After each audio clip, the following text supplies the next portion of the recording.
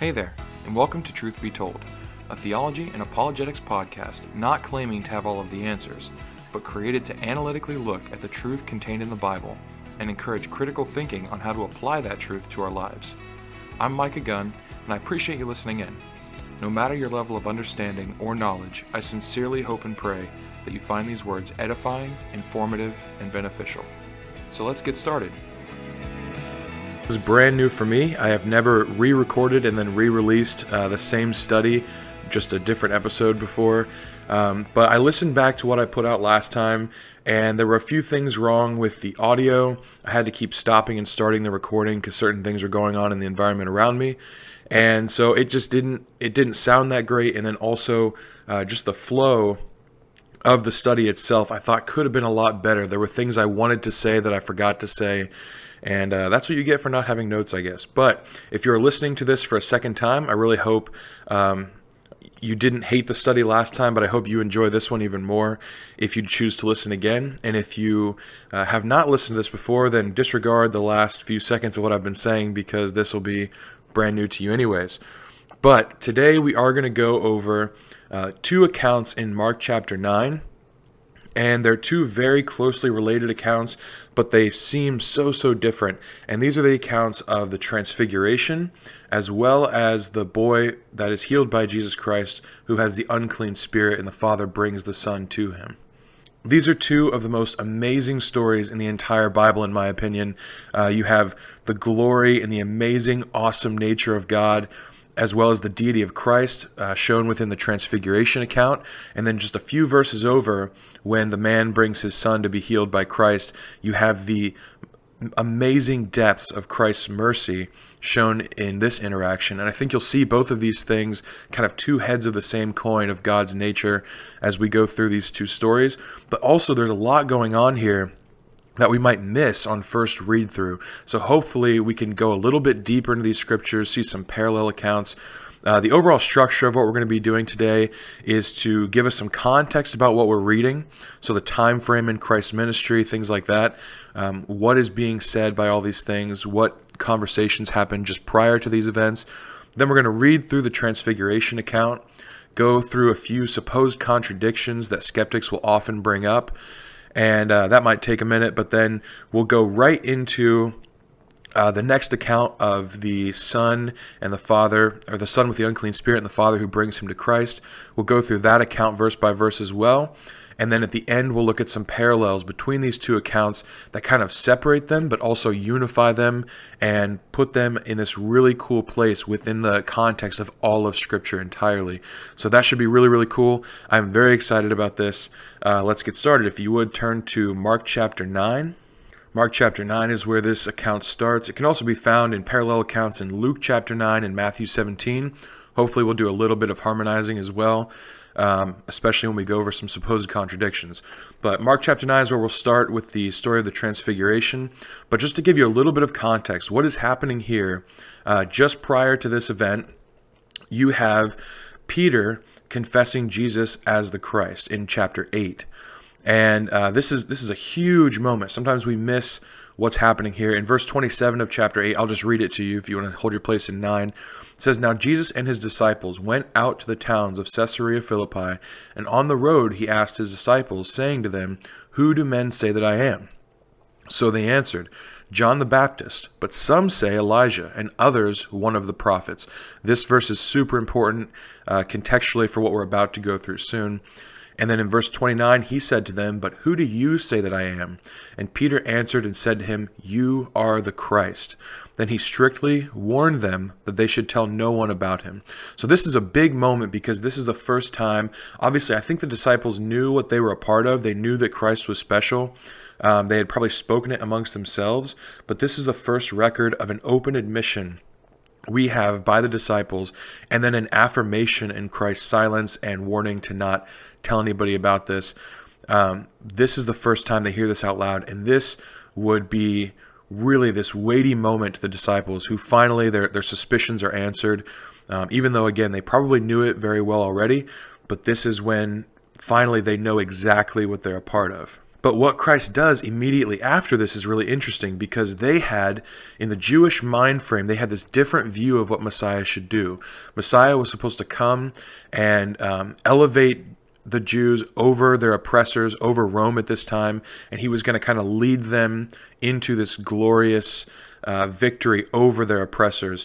And so that's what they expect. That's what they think that they're a part of. And what Jesus does next would really be a shock to their systems, because in verse 31 it says, "And he began to teach them that the Son of Man must suffer many things and be rejected by the elders and the chief priests and the scribes and be killed, and after 3 days rise again." So he's teaching them this new view of what Messiah has to do.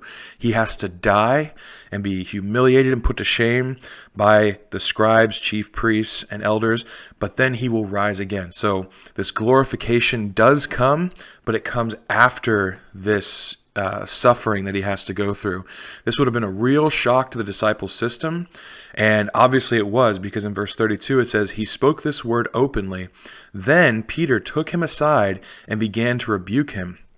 But when he had turned around and looked at his disciples, he rebuked Peter, saying, 'Get behind me, Satan, for you are not mindful of the things of God, but the things of men.'" So this is what's happening. This is the context we have for this next account that we're going to go through, the Transfiguration account. And I want you to keep in mind that at the very beginning and at the very end of these two stories of the Transfiguration, as well as the healing of the boy with the unclean spirit, it is re-emphasized both by Christ and the gospel writers that Christ has to die and then he'll be glorified. So this is a two-step process, and this is re-emphasized at the beginning and end to show that this is the main point that Christ is trying to get through to his disciples, who have years and years of predisposition about what they think Messiah has to do, and he's telling them what Messiah actually has to do, what the real story is. And I think if we keep it in this framework where we realize that this is the main message, we're going to get really a lot out of these two stories, a lot more than just reading through narrative. Now we'll go through a little bit of other context in just a little while when we get to the story about the man bringing his son with the unclean spirit. But for now, that's the context I want to go through to get into the story in Mark chapter 9. So Mark chapter 9 in verse 1, it says, "And he said to them, 'Assuredly I say to you that there are some standing here who will not taste death till they see the kingdom of God present with power.'"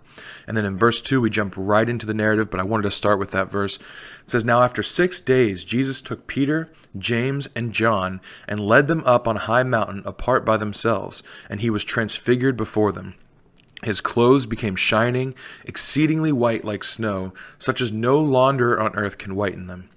And Elijah appeared to them with Moses, and they were talking with Jesus. Then Peter answered and said to Jesus, 'Rabbi, it is good for us to be here. And let us make 3 tabernacles, one for you, one for Moses, and one for Elijah,' because he did not know what to say, for they were greatly afraid."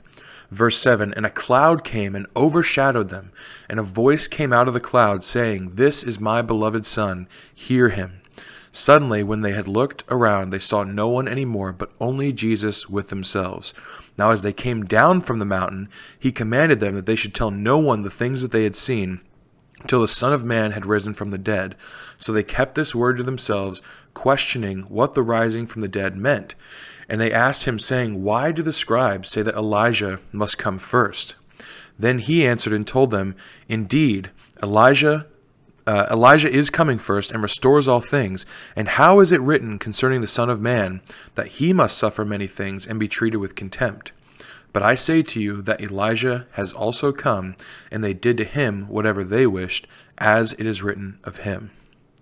So this is our account in Mark chapter 9. There's a lot of scripture here, a lot of really, really cool narrative, but let's see what we can get out of the text itself. So first, I'd like to start off with some contradictions, or supposed contradictions. So at the very beginning, actually, let's start in verse 2. Let's go through that contradiction first. In Mark chapter 9, verse 2, it says, "Now after 6 days, Jesus took Peter, James, and John." You also have this same language in Matthew's account, where it says, "Now after 6 days, Jesus took Peter, James, and John." But the difference in Luke's account has a lot of people asking a lot of questions. Luke's account in Luke 9, verse 28 says, "Now it came to pass about 8 days after these sayings that he took Peter, John, and James and went up to the mountain to pray." So we have 6 days, 6 days, and 8 days. Well, you have to ask then, is someone wrong? What's happening here that's like making these days different? And the answer is so simple. Sometimes people will get really hung up on this, especially if this is being presented to you by someone who has a lot of degrees or claims to be a Bible scholar. This can be really intimidating when someone brings you contradictions in the Bible. My advice is do not be intimidated. The Bible is meant to be read and discerned and understood by everybody, not just Bible scholars. And sometimes they have their own agendas that they'll write in to Scripture, and they'll add meaning to it. This doesn't mean that you can't find answers or you can't find harmonizations to things. You absolutely can. And that's what I hope to show you right now. The answer here can be found so easily if we just start asking ourselves questions about what we're reading. And this is what I try and encourage you to do every time as we read and study the Bible and try and think critically about it. We should be asking ourselves questions about what we're reading and what we should be getting out of it. And the question here is just two simple words, and that is the question, after what? So in Mark 9, you have now after 6 days. Well, you have to ask, 6 days after what? And then in Luke 9, he's a little more general, but it says, now it came to pass about 8 days after. So you have to ask, after what? And the same thing in Matthew 17.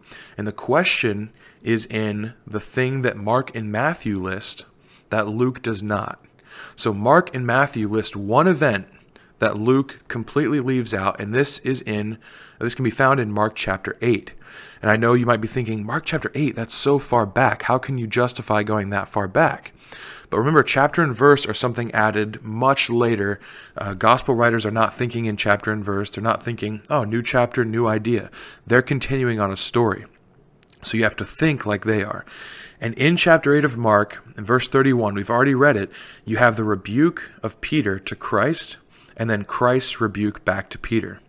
So this is an event, a very singular event, that allows both Mark and Matthew to be very exact in their timing. They're both looking back to this one event and then counting down from there to the Transfiguration, which makes sense because if Mark is a gospel inspired by Peter, so a lot of people think that Peter instructed Mark to write the Gospel of Mark, and that this is actually Peter's account, which makes perfect sense. And then in Matthew, him being a disciple, they have this one event to look back to and say, from this time, from this exact moment, then you count 6 days, and you have this Transfiguration event. Whereas Luke, who is getting his gospel from the testimony of people around, he is much more general, and he says, now it came to pass about 8 days after these sayings. He took Peter, John, and James. So he has a much more general numbering, because how do you count 8 days? Is it from the first time Jesus mentioned anything about this? Maybe he started speaking at noon on that day. You don't have one event that happens. You have kind of a general beginning of Jesus flowing from one teaching into the next. So after these sayings, after Jesus starts to teach them about what has to happen to him, both with his crucifixion as well as his resurrection, after about 8 days after these sayings is when this thing happens. So if you wanted to go through a timeline events of what is going on here in Mark 8 and Mark 9, you would have Jesus starting to teach the disciples that he has to die and be crucified and then resurrected in 3 days. He starts to teach them that. This is difficult for the disciples to hear. And then 2 days later is when Peter can't take it anymore, rebukes Christ, and Christ rebukes him. Then 6 days from that, you have them headed up the mountain for the Transfiguration event. So this is how you get 8 days in Luke from the beginning of Christ's teaching, and then 6 days in Mark and Matthew after this big pivotal event where Christ rebukes Peter and Peter rebukes Christ. So it's very easily harmonized if we just ask ourselves simple questions. But of course, no skeptic stops there. They'll always have more contradictions to throw at us. And it's so funny too, because you'll find some skeptics that say, there's no way the Bible's accurate, it's way too similar in its account. Or there's no way the gospel writers weren't colluding because the accounts are way too similar. They would have definitely had to collude on some of this stuff. And then you'll have some that say, see, there's so many contradictions in here, how can you ever take it as truth? And you'll have skeptics on either side. So you're going to have to field questions from everybody. Thus is the nature of people wanting to disbelieve the Bible. But the next contradiction we're going to go through is actually the verse before this in Mark 9, verse 1, where it says, "Some standing here will not taste death until they see the kingdom coming with power." Now, some will look at this and say, this must mean that the kingdom of God is here or was here within the disciples' time before the last disciple died. The kingdom was established, so the kingdom was here. And I reject this view. But then on the other hand, you'll have people say, see, since the kingdom isn't here, Christ is completely delegitimized. He cannot be who he said he was. He did not have the prophetic power he thought he did. He was just making claims and they didn't come true. I reject this completely as well. So I'll answer each in turn. The first I'll answer are those that think the kingdom must have come at some point in the disciples' life. And I think this is wrong. You can easily disprove this in any of the verses in the New Testament that talks about the coming kingdom of God.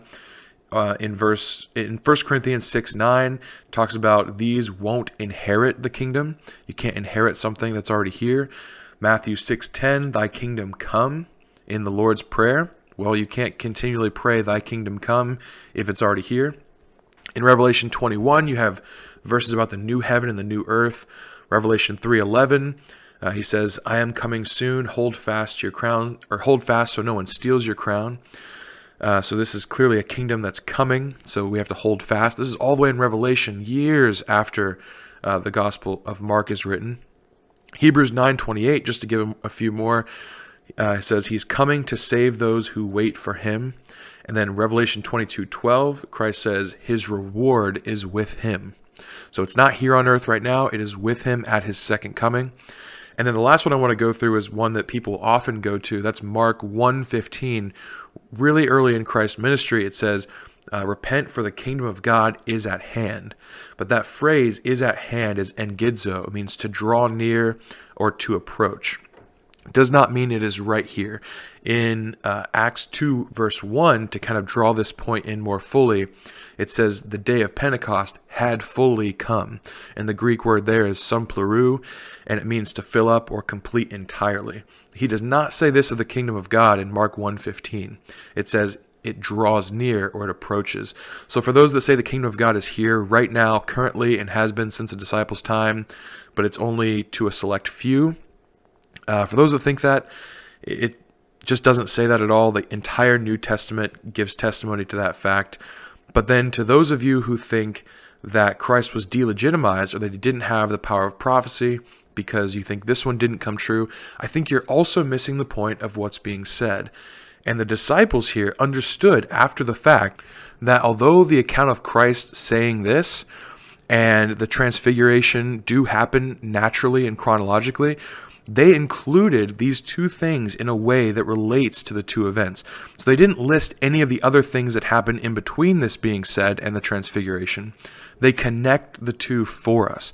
So this transfiguration that we're about to read, or that we've just read, is a viewing of the kingdom of God, or the power of God, the unification of resurrected patriarchs in a stellar view of God's amazing glory and authority, especially when the cloud surrounds them and says, this is my son, hear him.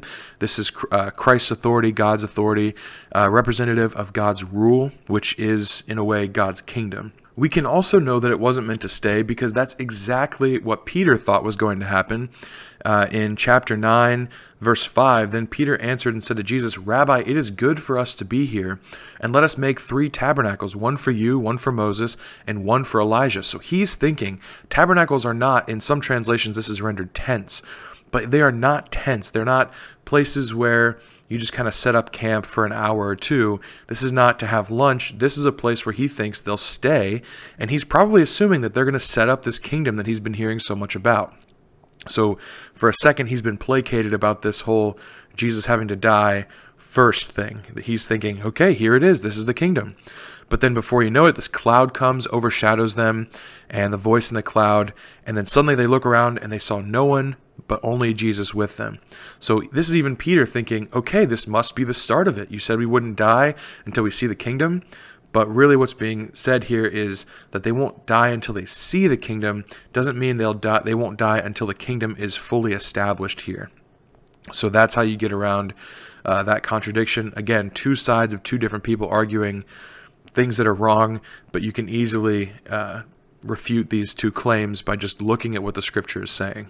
I'd also just like to quickly look at Peter's words, or not actually his words, but even just what it says about his words in verses 5 and 6. So he wants to make this tabernacle, and he says this out loud. It's good for us to be here. But then in verse 6 it says, because he did not know what to say, for they were greatly afraid. To me, this makes it seem like Peter's just kind of talking to talk, but he's not really sure what to say. So he's like, I guess I'll say something. And so he says this.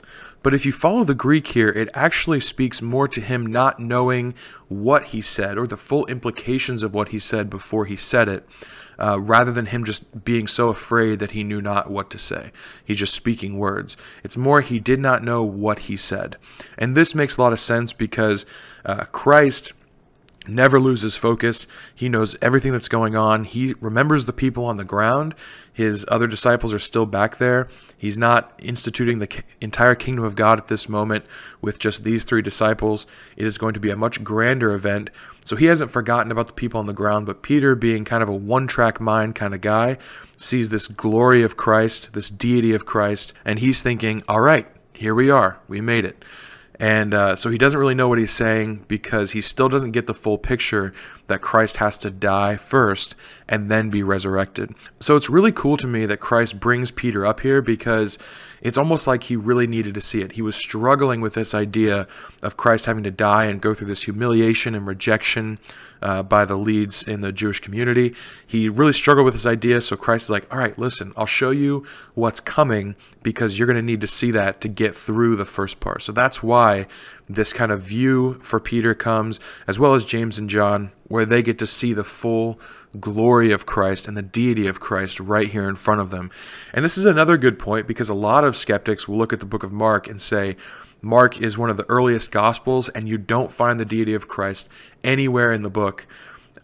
This just isn't true. They'll say that, you find much more doctrine of the deity of Christ in the book of John, and this makes them think that it's some sort of doctrine that developed over time, but that this wasn't what Christ intended. And this just absolutely is not true. In Mark 8, we've already seen that he accepts the role of Messiah from his disciples. And then here at the Transfiguration, we have him in all his glory and God speaking out of the cloud and saying, "This is my son, hear him."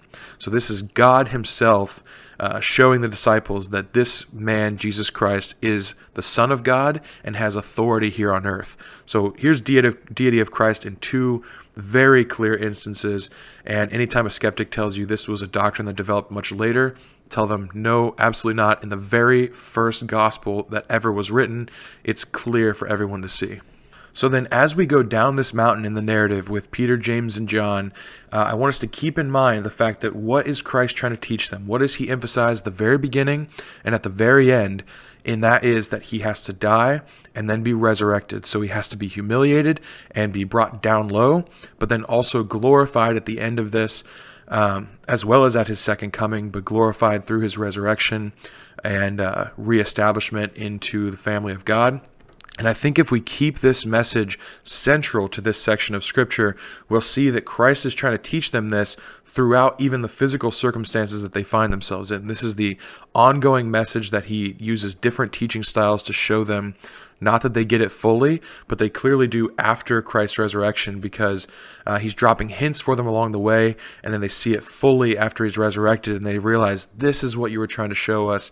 This is what you were trying to teach us. But he does try and teach them right now throughout their physical circumstances, as well as just plainly telling them.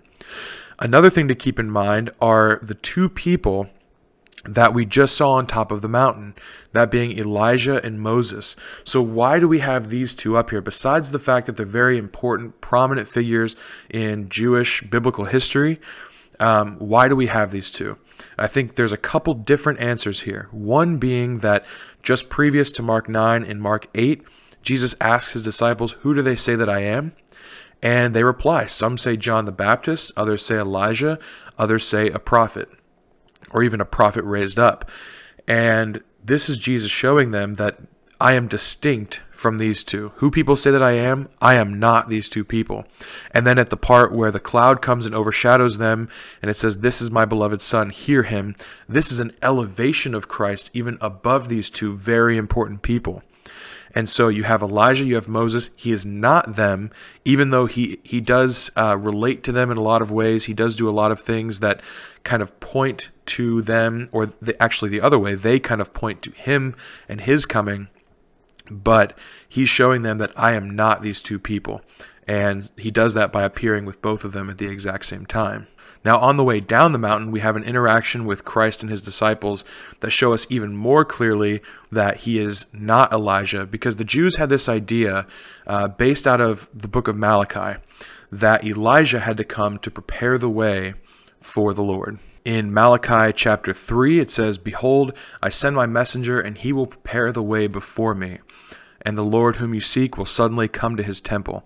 And then also in Malachi 4, verses 5 through 6, it says even more clearly, "Behold, I will send you Elijah the prophet before the coming of the great and dreadful day of the Lord. And he will turn the hearts of the fathers to the children, and the hearts of the children to their fathers, lest I come and strike the earth with a curse." So in end-time prophecy, before this Messiah should come, because they did not have this view of Messiah coming twice, they thought he should come once and restore all things, raise up the Jews above their oppressors. And so they're looking for Elijah, especially if this kingdom is supposedly going to be established. So then look at what they ask. In light of all of this, look at what they ask in Mark chapter 9 and verse 11. "And they asked him, saying, Why do the scribes say that Elijah must come first?" So we just saw him, and now he's gone. So was that the coming? Is he coming again? They don't understand. And he answered and told them, "Indeed, Elijah is coming first and restores all things. And how is it written concerning the Son of Man, that he must suffer many things and be treated with contempt? But I say to you that Elijah has also come, and they did to him whatever they wished, as it is written of him." Now this might not seem very clear. The language here is a little bit confusing, a little bit muddy. I think it's actually clear in a different gospel account, that being in Matthew 17. And in Matthew 17, verses 11, after the disciples asked him this, Jesus answered and said to them, "Indeed, Elijah is coming first and will restore all things. But I say to you that Elijah has come already, and they did not know him, but did to him whatever they wished. Likewise, the Son of Man is also about to suffer at their hands." Then the disciples understood that he spoke to them of John the Baptist. So this is confirmation that John the Baptist is a type of Elijah, coming in the spirit and power of Elijah. This is a fulfillment of prophecy. It does raise the question, will a second Elijah come at Christ's second coming to prepare the way of the Lord? I tend to think, yes, this definitely makes sense to me, especially with the language that Christ says. He says, "Indeed, Elijah is coming first and will restore all things." So that's a future thing. But then he says, "I say to you, Elijah has come already." So this speaks to me of dual fulfillment. Other people have different ideas on that. But I just think, especially with Christ's language here, it makes a lot of sense that there would be a second fulfillment of this at Christ's second coming. So here we have even further distinction that Christ is not Elijah, he is not Moses, but we'll actually get into coming up next as we finally descend from this mountain. We'll get the similarities that he still shows. So this view of him as this exalted, glorified God being right in front of them at the Transfiguration was for them to see that he has authority and power above them. Remember, he was preaching that he was the Messiah to them, but he didn't want the rest of the world to know this at the time.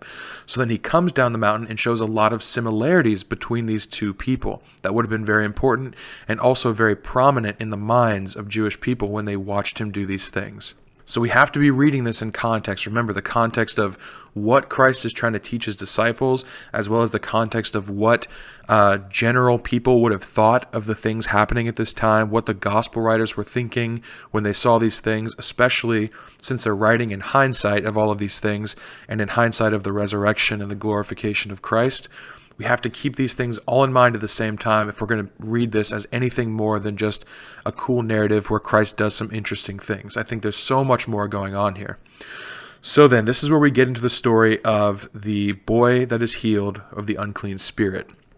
And this, I'm going to again read from Mark chapter 9. But first, to give a little bit of context from this as well, in Mark chapter 8, prior to even the disciples figuring out or finally exclaiming or expressing that Jesus is the Christ, he is the Messiah that they've been waiting for, There's another account in chapter 8 where Christ does something really, really cool that the disciples are really excited about. And this plays a huge part in the story that we are just about to read. So we'll actually read it from Luke 9, but it happens just before this, probably couple weeks before the Transfiguration account, as well as this account with the healed boy. In Luke 9, at the beginning, it says, "Then he called his 12 disciples together and gave them power and authority over all demons and to cure diseases. He sent them to preach the kingdom of God and to heal the sick, and he said to them, 'Take nothing for the journey, neither staffs, nor bag, nor bread, nor money, and do not have 2 tunics apiece.'" So he sends his disciples out, and they do all these amazing things in his name, and they come back, and they are just absolutely blown away that they can do these things. They are so thrilled with this awesome power that they have. They're seeing miracles come out of their own hands. They still credit Christ with the power to do it, but they are just really, really excited about this. So this newfound power sets the scene for the account that we're about to go through right now in Mark chapter 9. So they're coming down the mountain, Peter, James, and John, and they see this huge crowd before them, and it is full of just general people. It has their fellow disciples, and it also says it has scribes, and they're all disputing. So let's start reading in verse 14. It says, "And when he came to the disciples, he saw a great multitude around them, and scribes disputing with them. Immediately when they saw him, all the people were greatly amazed, and running to him, greeted him. And he asked the scribes, 'What are you discussing with them?' Notice none of the scribes answer here. But then in verse 17 it says, "Then one of the crowd answered and said, 'Teacher, I brought you my son who has a mute spirit, and wherever it seizes him, it throws him down. He foams at the mouth, gnashes his teeth, and becomes rigid. So I spoke to your disciples that they should cast it out, but they could not.'" Verse 19, "He answered him and said, 'O faithless generation, how long shall I be with you? How long shall I bear with you? Bring him to me.' Verse 20, "Then they brought him to him, and when he saw him, immediately the spirit convulsed him, and he fell on the ground and wallowed, foaming at the mouth. So he asked his father, 'How long has this been happening to him?' And he said, 'From childhood. And often he has thrown him both into the fire and into the water to destroy him. But if you can do anything, have compassion on us and help us.' Jesus said to him, 'If you can believe, all things are possible to him who believes.' Immediately the father of the child cried out and said with tears, 'Lord, I believe, help my unbelief.' When Jesus saw that the people came running together, he rebuked the unclean spirit, saying to it, 'Deaf and dumb spirit, I command you, come out of him and enter him no more.' Then the spirit cried out, convulsing him greatly, and came out of him, and he became as one dead, so that many said, 'He is dead.' But Jesus took him by the hand and lifted him up, and he arose. And when he had come into the house, his disciples asked him privately, 'Why could we not cast it out?' So he said to them, 'This kind can come out by nothing but prayer and fasting.'" So a lot of really cool scripture here, a lot of great narrative. Let's dive straight into what we can take out of this, because there is so much. This is such a rich section of scripture. So first we're going to go through what exactly is happening here. What are we reading about? Trying to clarify some of the things going on, give us a little bit of background on each of the major players in the story. Then we'll get into parallels that Christ is showing us in action that we might miss on first read through, and I think this will be really, really interesting. And then also parallels between what is happening here and what Christ is showing us, and his overall message to his disciples that he has to be crucified and then raise again after 3 days. Remember, this is the central theme behind this whole section here. So first we ask ourselves, what exactly is going on? You have these scribes at the bottom of the mountain with the disciples, and they're arguing with them, and they've been looking for ways to discredit Christ. These guys are experts in the law. They know everything word for word, and pretty much their job is to just know it word for word and then argue amongst themselves what it means and try and gain notoriety. But here they've been following Christ around, and they're arguing with the disciples because they think that they have caught Christ in this slip up or in this chink in his armor, and they are just all too excited about it. So they're arguing with the disciples. The disciples are probably defending Christ, trying to defend themselves at the same time. And this is what they come down on. This is what Peter, James, John, and Christ all see when they come down this mountain.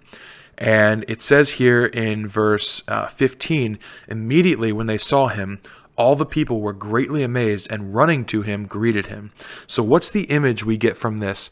To me, I immediately think of Moses when he comes down off the mountain. And I don't think I'm the only one to see this either. I think this is something that is intentional, that Christ is trying to show us, and that the gospel writers saw themselves. And you might think, okay, I know there's parallels in the Bible. I know there's typology in the Bible. But this seems a little bit far-fetched because it's just someone coming off of a mountain. And there are a lot of mountains listed in the Bible, a lot of people walking around them. So why is this exactly related to Moses? I think the answer is so clear when we look at the accounts in Exodus about Moses going up and down the mountain. So in Exodus 24, and as well as 34 and 32, we have these accounts of Moses going up and then going back down as well. And I think if we read these sections in Exodus, we'll see that Christ himself is trying to make these connections for us. This isn't something that I'm creating. It's something that's here written by the gospel writers and then acted out by Christ himself. So in Exodus 24, verse 9, it says, "Then Moses went up, also Aaron, Nadab, and Abihu, and 70 of the elders of Israel, and they saw the God of Israel. And there was under his feet, as it were, a paved work of sapphire stone, and it was like the very heavens in its clarity. But on the nobles of the children of Israel he did not lay his hand. So they saw God, and they ate and drank. Then the Lord said to Moses, 'Come up to me on the mountain and be here, and I will give you tablets of stone, and the law and commandments which I have written, that you may teach them.' So Moses arose with his assistant Joshua, and Moses went up to the mountain of God, and he said to the elders, 'Wait here for us until we come back to you.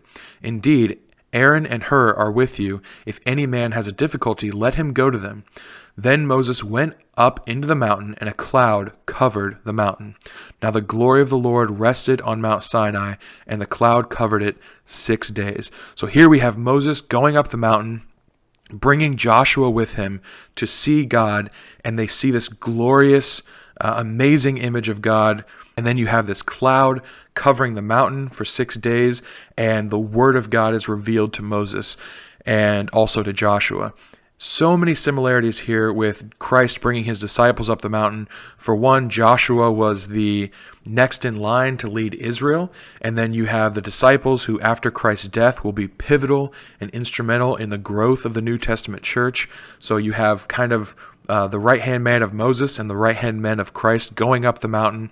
You have this cloud covering the mountain, and you have God's presence there, as well as the Word of God being revealed to Moses, and the Word of God in Christ being revealed to the disciples. So you have a lot of similarities here that point to this being a parallel account and something that Christ is showing to his disciples, and something his disciples would have understood as already being parallel.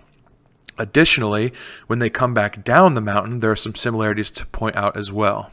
One being that the first thing Christ sees when he comes down the mountain is all of this argumentation going on between the scribes and the disciples that he left behind. And if you'll remember, we just read in Exodus 24, Moses left Aaron and Hur, it says, to settle disagreements between them, or if anyone has a dispute, to bring them to Aaron and Hur. And here we have, so these are kind of his representatives down on the ground, and Christ also left representatives down on the ground to deal with disputes amongst the people. And the first thing he notices when he comes back is that there is disputing amongst the people. Well, what's the first thing that Moses noticed when he came back? There was this golden calf, there was chaos, and he's frustrated because he's only been gone a short time and everyone's already devolved back into their old pagan ways. Christ, he also shows frustration when he comes back after only a few days, and he sees all these people arguing and bickering with each other. And so what does he say in verse 19 of Mark 9? "O faithless generation, how long shall I be with you? How long shall I bear with you?" This is Christ showing frustration as well. Another thing that's a little bit less certain to show this parallel, but I think is really, really interesting, is when he comes down in verse 15, it says, "Immediately when they saw him, all the people were greatly amazed, and running to him greeted him." Now, a lot of commentaries will say, why were they greatly amazed? Would it just be the timing that he came down at the perfect time to defend himself? This maybe seems like it'd be something that'd be a relief to disciples, or maybe interesting to the crowd, but not something that would greatly amaze them. But some commentaries will say it's possible that Christ's face was shining, or it had this residual effect from the Transfiguration. And you can't prove this conclusively, but it is interesting. In Luke's account, Luke 9 and verse 43, this is after all these things happen. It says, "And they were all amazed at the mighty power of God." And this word mighty power here means greatness, magnificence, majesty, and then also it can mean visible splendor of the divine majesty. And a similar wording is used at the Transfiguration specifically. So it's pretty interesting to me. I'm not saying you can prove it conclusively, but it would answer the question why they're so amazed, why they run right to him, and would also be another parallel. As Christ comes down the mountain, it was very similar to Moses going up and then coming back down the mountain as well. It would also have a big indication as to why they were silent when Christ specifically asked them, "What are you discussing with them?" There's no answer from the scribes here. It could just be that they don't feel like reviling him right in front of him, or they think they'll get caught in some kind of word trap, which they typically do when interacting with him. But it could also be because they see this shining face that he has, and they recognize something is going on here that they don't actually have answers for. This could be another answer to this. So then you have this account of this father bringing his son, a desperate father bringing his son to be healed by Christ, and Christ isn't there. He's up the mountain, so he comes to the disciples and asks them to heal him. But the disciples are unable. So Christ is getting some background information, and this healing is so interesting. It is very much different than all other healings that Christ has participated in any other account in the Bible.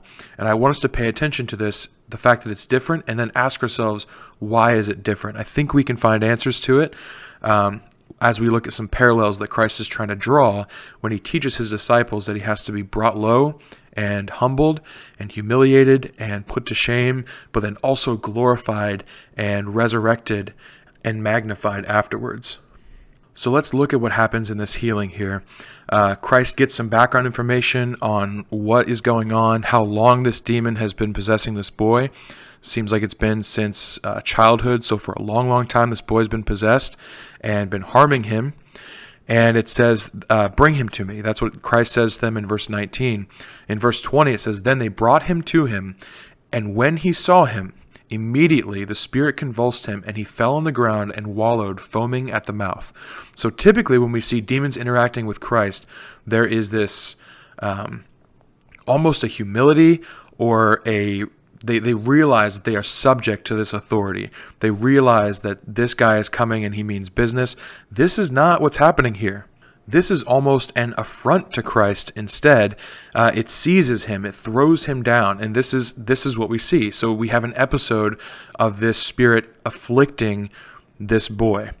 And this is right in front of Christ. This is not humble in front of Christ. This is not submissive to Christ.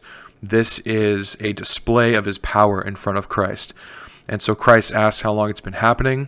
And the Father here institutes what I see as one of the most human pleas in the entire Bible, one that we can definitely relate to, and I really think shows the absolute incredible mercy of Christ, his ability to look down on us with love.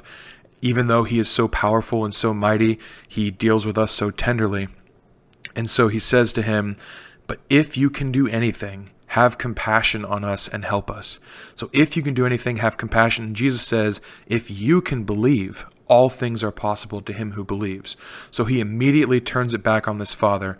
And we've gone over in other episodes the relationship between belief or faith and miracles. Just to reiterate, this is not that Christ needs our faith to do a miracle. He is not bound by our faith. This is not a Tinkerbell situation where we have to believe for him to be able to do anything. And this is proven by the fact that before humans were even around, the entire universe was created by God, and he did not need our faith at that point. But Christ does choose to work in the lives of people who want him to work in their lives. So faith is not a requirement for Christ to be able to work, But faith is a requirement in the sense that he's not going to force his work in our lives. So we need to have faith so that we allow Christ to work in our lives, because he's not going to force himself on us. And that's what's happening here, just to go over that really quickly. But immediately the father of the child cried out and said with tears, "Lord, I believe, help my unbelief." So this man knows, he believes that Christ can heal this boy, but he knows he has doubt. He knows that he's human. He knows that he just saw the disciples fail when he believed probably that time as well.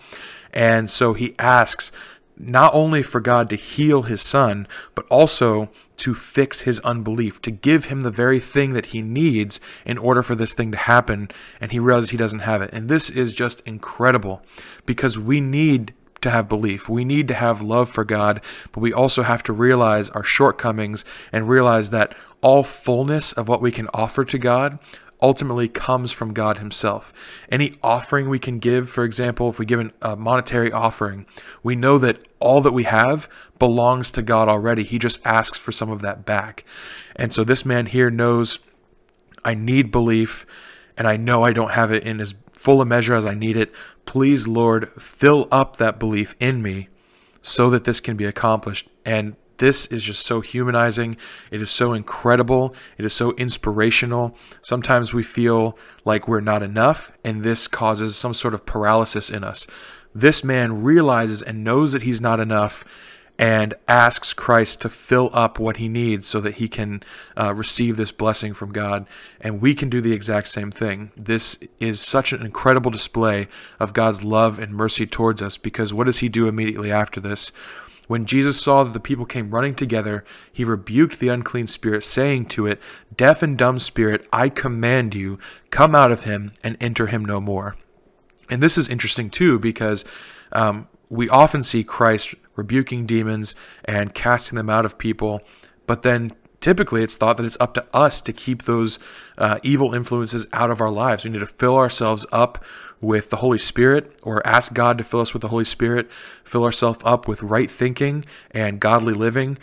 And then this shields us from evil influence, but we have this responsibility to live right and to fill ourselves up with God, so that this vacuum left when these evil things leave doesn't just welcome them back.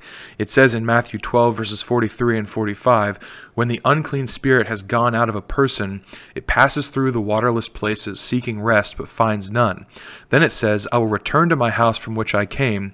And when it comes, it finds the house empty, swept, and put in order. Then it goes and brings with it 7 other spirits more evil than itself, and they enter and dwell there, and the last state of that person is worse than the first." So this is interesting because it does show clearly our responsibility to have Christ dwelling in us, dwelling in our lives. But then here he forbids the spirit from entering back into the boy. But here, what do we have? We almost have it look like Christ is failing at this. First, we have the spirit coming and convulsing the boy right in front of him, this show of power. Then we have Christ commanding the spirit to come out. And in verse 26, it says, "Then the spirit cried out, convulsed him greatly, and came out of him." So this is like one last show of power, one last show of rebellion. And then he's also not going out without a fight, because it says, "And he became as one dead, so that many said, he is dead. But Jesus took him by the hand and lifted him up, and he arose." So what do we have happening here? Because this is really interesting. We should all be asking ourselves questions about this section. Why does it seem like Christ is struggling? Why does it seem like he almost fails here? Why does it seem like evil almost wins? And I think we can answer this question if we keep in mind the context that these 2 stories of the Transfiguration and the healing of this boy with the unclean spirit are connected, and they're connected by a lot of different things, but remember, they are bookended by teachings of Christ to the disciples about his coming death and also his glorification at the resurrection. These are the 2 messages Christ is trying to show us, and we've already seen how at the Transfiguration he showed them his glorification, and he showed them the ultimate end result of the kingdom of God. So then here, what is he showing them at this section when he's healing the boy with the unclean spirit? What do the disciples get out of this? Why do they put these 2 stories together, bookended by this teaching? I believe that he is showing us here a picture of the crucifixion. And we'll go through it step by step to show why I think this. First, at Christ's resurrection, he tells them that he has to be rejected by the chief priests, the scribes, and the Pharisees. And here, at the beginning of this story, we have the ridicule, the argumentation, and the defiance of the scribes already shown to us. Then we have this struggle at the crucifixion against evil, where it seems like evil prevails, right? Where Christ is defeated, where Christ dies, it seems like evil has won. This is the ultimate moment of rebellion for evil against Christ. And here in this story, we have this ultimate act of rebellion from this unclean spirit against Christ face to face with him. And then the conclusion is that through this moment where it seems like Christ is at his weakest, through this moment where it seems like he's losing, where all around him are doubting what's happening, where all around him are maybe frustrated if they're his disciples, or they are vindicated, or they feel vindicated if they are those who oppose him, where they see him losing is actually where he's winning the biggest victory. And here we have this as well in this story, where life overcomes death, and this boy is healed. Even though the father didn't have full belief, he asked for full belief, and through that belief, through the moment where Christ was at his weakest, or seemed to be at his weakest, I truly don't believe he was ever at his weakest. I truly don't believe he ever struggled to perform this miracle. I think he was showing them this scene, or this parallel of this moment that had to come at his crucifixion, after he had just shown them the glorification that was to come at the end of all things. This to me is amazing. It shows how in control Christ is, to use every situation that's thrown at him, to use the free will of human beings, even just to teach a point to his disciples. And it's a point that they clearly got in how they ordered this writing and what they chose to include in the Gospels. They wrote this all together to be this ultimate lesson that later on they finally realized after Christ was actually killed, after he was resurrected. Then they wrote these Gospels showing the lesson they had learned from this section. This is much more than just narrative. This is much more than just a cool miracle or a weird instance of a seeming struggle of Christ. This is a picture of the kingdom of God and a picture of the crucifixion of Christ that had to happen, that the disciples were not ready to see. So he showed them a foretaste of it so they would be ready to see it. They would recognize it as it was happening. Now, clearly they still struggled. They didn't get it right away, but clearly they got it later. So hopefully we can get it later as well as they write it down for us. Another amazing thing here, if we look a little bit deeper in this section, we've already seen the parallels between Moses and Christ, as well as the elevation of Christ over Moses. Here we have a parallel of Elijah in Christ, even though he is elevated above Elijah. In 1 Kings chapter 17, we have Elijah reviving the widow's son. I'm just going to read that section real quick and we'll go through it. It says, "Now it happened after these things that the son of the woman who owned the house," this is the house where Elijah was staying, "became sick. And his sickness was so serious that there was no breath left in him. So she said to Elijah, 'What have I to do with you, O man of God? Have you come to me to bring my sin to remembrance and to kill my son?' And he said to her, 'Give me your son.' So he took him out of her arms and carried him to the upper room where he was staying and laid him on his own bed. Then he cried out to the Lord and said, 'O Lord my God, have you also brought tragedy on the widow with whom I lodged by killing her son?'